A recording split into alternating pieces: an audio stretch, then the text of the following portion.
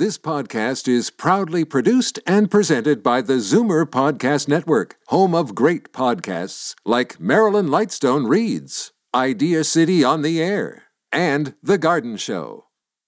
You're listening to an exclusive podcast of the ZWIR Week in Review, heard every Sunday at noon on AM 740 ZWIR Radio. You're listening to the ZWIR Week in Review, brought to you by Chartwell Seniors Housing, making people's lives better.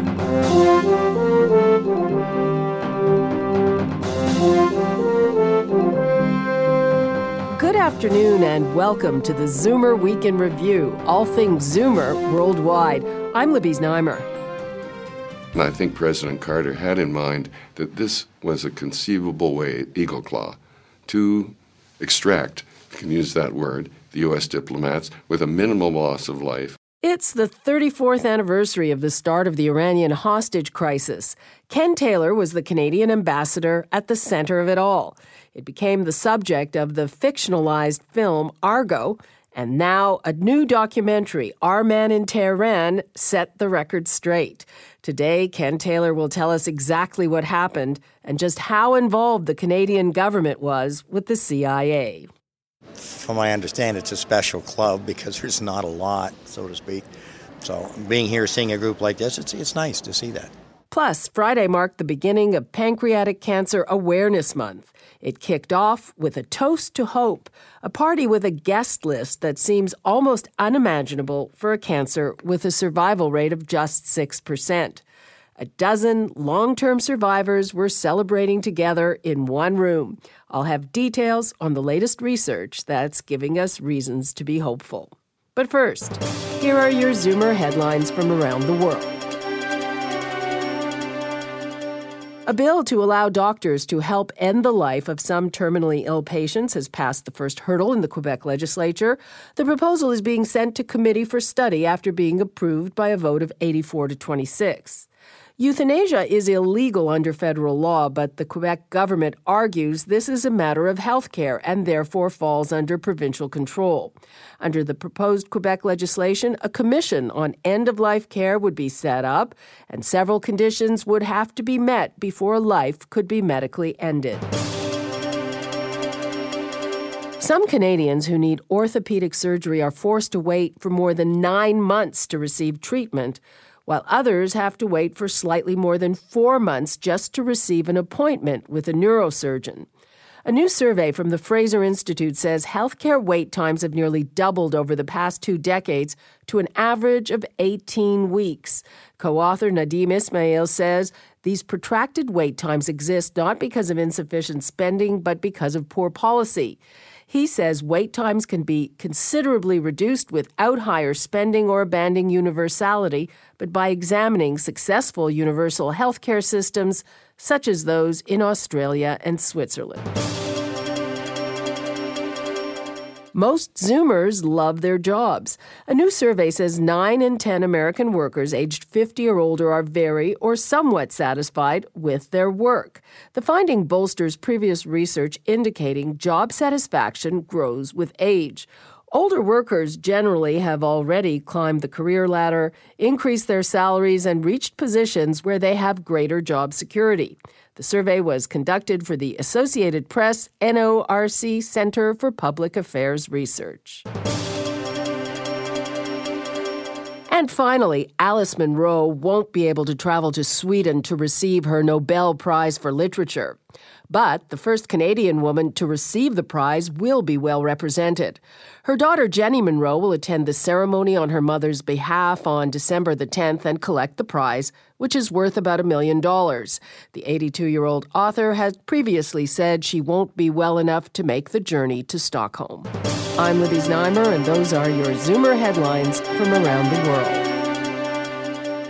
It's the only common form of cancer where survival is still in the single digits. But Friday night was a magic moment for Canada's pancreatic cancer community. In addition to family, friends, advocates, and researchers, we gathered more than a dozen long-term survivors to mark the beginning of Pancreatic Cancer Awareness Month. I had the operation 5 years ago, September 1, and I'm still clear. From my understanding, it's a special club because there's not a lot, so to speak. So being here, seeing a group like this, it's nice to see that. I think it always appeared to me that it was a very hopeless kind of cancer. And I'm pleased to see that now there's some attention being given to it. The doctor told me I had pancreatic cancer, and he said, "Do you want to be operated on?" I said, "Yeah." And so 2 or 3 days later, I was down here in the hospital. They didn't wait. I left the hospital here at March the 3rd, 2003. Always think positive. Well, getting all these survivors in a single room isn't just a reason for a party. It's also a reason for researchers. And what the doctors want to find out is why our lucky partygoers survive where others do not. Dr. Andrew Biancan is the Regis Chair of Surgery and the Director of the Translational Research Centre at the University of Glasgow. He is in town to talk about personalized medicine and how it can be used for pancreatic cancer. He is going to speak at the Gloria Pearl Symposium on Pancreatic Cancer, and I sat down with him at the Princess Margaret Cancer Centre. So I guess the good news that I was just told by Dr. Moore is that now the 1-year survival rate, which was 20%, 10 years ago, is now 40%. So that still means that most people die within a year of diagnosis, but 40% have more time, a year. How significant is that?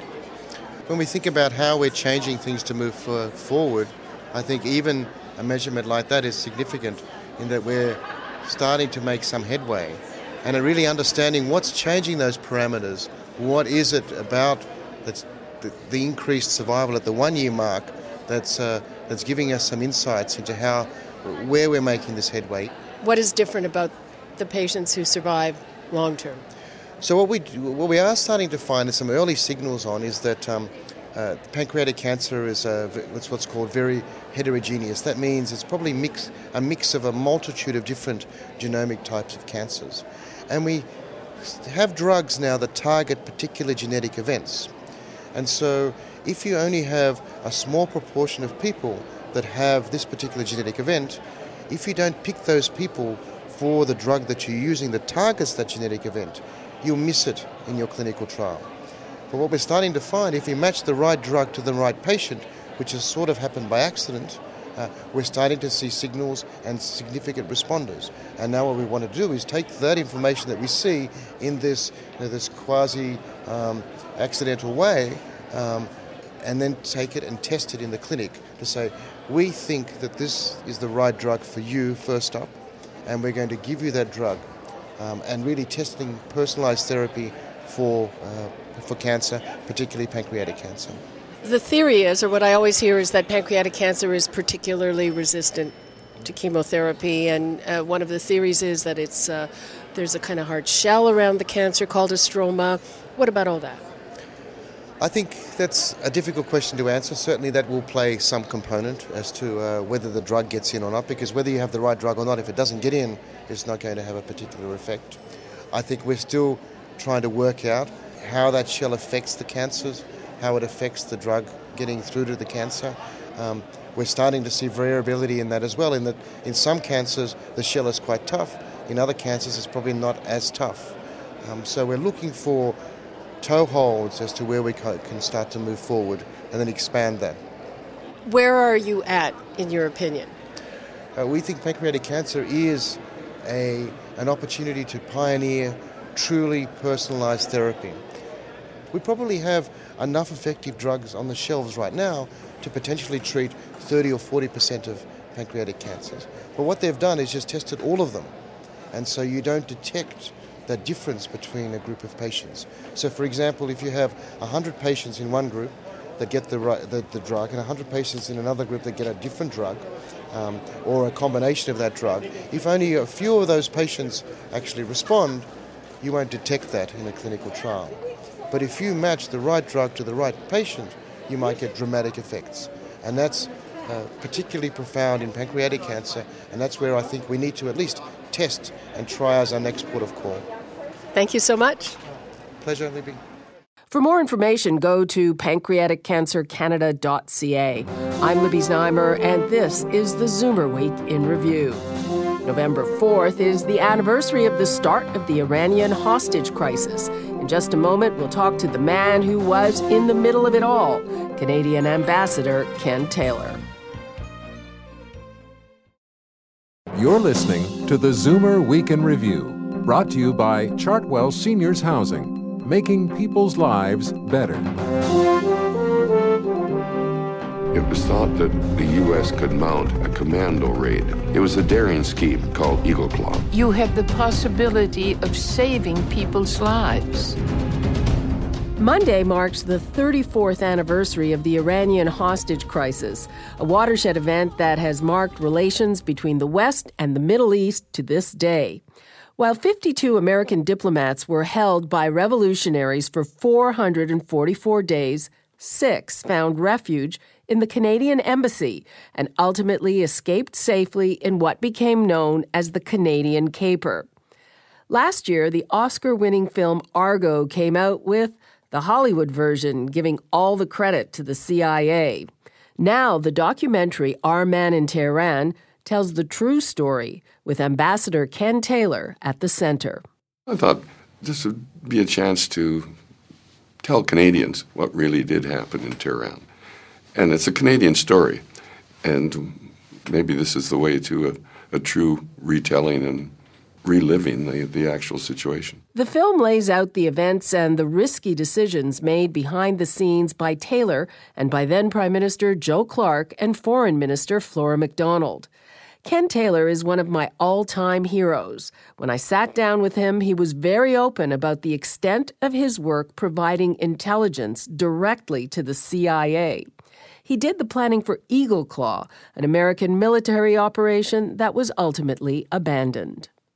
In this film, it's the first time that you completely lay on the table your role in helping the CIA. Mm-hmm. What made you do that? And that's controversial. Well, probably if it hadn't come out in Robert Wright's book, it would never come out. It's something that was done totally undercover. Here you are, Canada, essentially helping the U.S. not declare war, but undertake a commando raid in Iran. So it's something that we decided in Ottawa, the Prime Minister, certainly, and I guess myself, it was done, it was finished, and that's where it would sit. However, 3 years ago, some documents came out which essentially told the outlines of the story. And at that point, it seemed to make sense that we talk about it in general, particularly as, again, reflective of what Canada is able to do overseas internationally and what they're prepared to do for, say, an ally like the U.S. There would be a lot of Canadians who won't like that. I know. That's life. At the time, those of us, myself in the embassy, the Prime Minister, Foreign Minister, and a few people in the department, that's all that knew about it. This was something that a friend desperately needed. It was the Iranians, those who commanded the embassy, had offended diplomatic protocol with increasing damage to themselves and other countries. They were holding 52 people prisoner who had been charged with nothing. They were threatening to put them on trial. Khomeini had manipulated the hostage crisis to assert his own presence. This required a response. And certainly it was better than the U.S. declaring war, essentially, and obliterating Iran, because that was always a possibility. If the Iranians would have put some of those diplomats on trial, I don't think the U.S. public or the administration could have constrained themselves not to wipe out Iran's oil production. Did any American official ever talk to you about that? Well, it was there. And I think President Carter had in mind that this was a conceivable way, Eagle Claw, to extract, if you can use that word, the U.S. diplomats with a minimal loss of life without declaring actually a state of war. And they had nobody to do the planning. The Canadians, well, we already were deeply involved in Iran, primarily doing things the U.S. never asked us to do. We said, this is what's going on, this is what we're doing. So it seemed to be a logical extension to go into something that was a bit more, if you could say, precarious, or something that we weren't going to talk about. Your point's a good one, in the sense that some people will feel, a number of Canadians may feel that this offended and tarnished Canada's role abroad. Personally, I don't feel that way. This was really the beginning of the latest gasp of fundamentalist Islam and an Islamic theocracy. At the time, did you think that that was the way things would turn out? And do you think that events unfolded differently because it was a religious group taking power? I had the sense that something fundamental was going on here. Initially, when the unrest started in Tabriz in the north, then it worked its way down to Tehran, and a confrontation between the government, the Shah's forces, and those who sought change. There was other dimensions to it than the religious dimension. There were the Communist Party, the Two-Day Party. There was the secular group who wanted to maintain the Shah's presence under sort of a reform government. So it wasn't clear early on that this was going to introduce and bring about a theocracy. It seemed to also indicate that the West was vulnerable and that Islam was going to play a role, and that Khomeini's entry and his eventual supreme leadership had the same impact, I think, as the Russian Revolution, say, the French Revolution, the earlier. This was a fundamental turning point. You can throw in Mao and China as well, but I think it ranks with those four. And look at today. When you look back on your role, is there anything you would have done differently? Well, I would have tried to get out earlier. Ken Taylor, thank you so much. Pleasure talking to you. Good to see you. I'm Libby Znaimer, and this is the Zoomer Week in Review. Coming up, in honor of Pancreatic Cancer Awareness Month, we'll hear music sung by a legendary performer who was sadly lost to the disease. You're listening to the Zoomer Week in Review, brought to you by Chartwell Seniors Housing, making people's lives better. Welcome back to the Zoomer Week in Review, all things Zoomer worldwide. I'm Libby Znaimer. It's time for your International Arts Datebook, tips for those of you who are jetting around the world. Here's Jane Brown. In New York City, real-life husband and wife Daniel Craig and Rachel Weisz make their first appearance on stage together. After starring on film in the movie Dream House, Craig and Weisz headline in Betrayal at the Ethel Barrymore Theater. The 1978 play by Harold Pinter is directed by Mike Nichols about a woman who's cheating on her husband with his best friend. In the Windy City, an exceptional loan from the Uffizi Gallery in Florence is on display at the Art Institute of Chicago. Artemisia Gentileschi's Judith slaying Holofernes, painted in 1620, epitomizes the career of the great 17th century artist. And in Japan, 150 Years of Modern Japanese Music is a mixed media exhibition at the Tokyo Opera City Art Gallery. I'm Jane Brown, and that's the International Arts Datebook. As we've mentioned, it's Pancreatic Cancer Awareness Month, and right now we'll pay tribute to one of the great artists we lost to the disease, legendary Italian tenor Luciano Pavarotti. He died of pancreatic cancer in 2007. Pavarotti was one of the world's most popular classical tenors, and by crossing over to the pop world, he was one of the most commercially successful tenors of all time. One of his best-known roles was as one of the three tenors, along with Placido Domingo and Jose Carreras. Right now, we'll hear from their iconic 1990 performance at the ancient baths of Caracalla in Rome. Here's Pavarotti singing Nessun Dorma from Puccini's opera Turandot.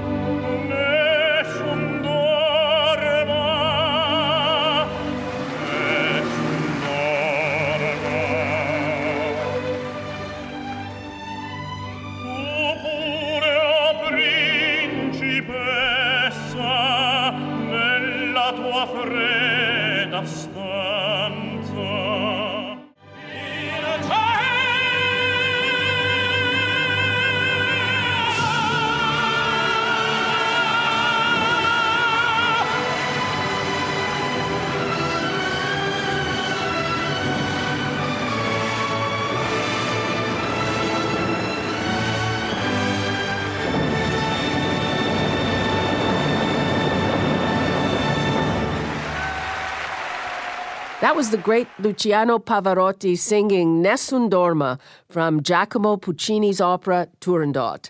Pavarotti passed away from pancreatic cancer on September 6, 2007. November is Pancreatic Cancer Awareness Month. And that brings us to the end of another edition of the Zoomer Week in Review. I'm Libby Znaimer. Thanks for joining me today. Next week, we bring you a special Remembrance Day edition with renowned historian Margaret Macmillan, who has just released a new book, The War That Ended the Peace. You've been listening to the Zoomer Week in Review, produced by MZ Media Limited. Executive producer Moses Znaimer. Produced by Paul Thomas. Program director John Van Driel. This has been an exclusive podcast of the Zoomer Week in Review, heard every Sunday at noon on AM 740 Zoomer Radio. This podcast is proudly produced and presented by the ZWIR Podcast Network, home of great podcasts like Marilyn Lightstone Reads, Idea City on the Air, and The Garden Show.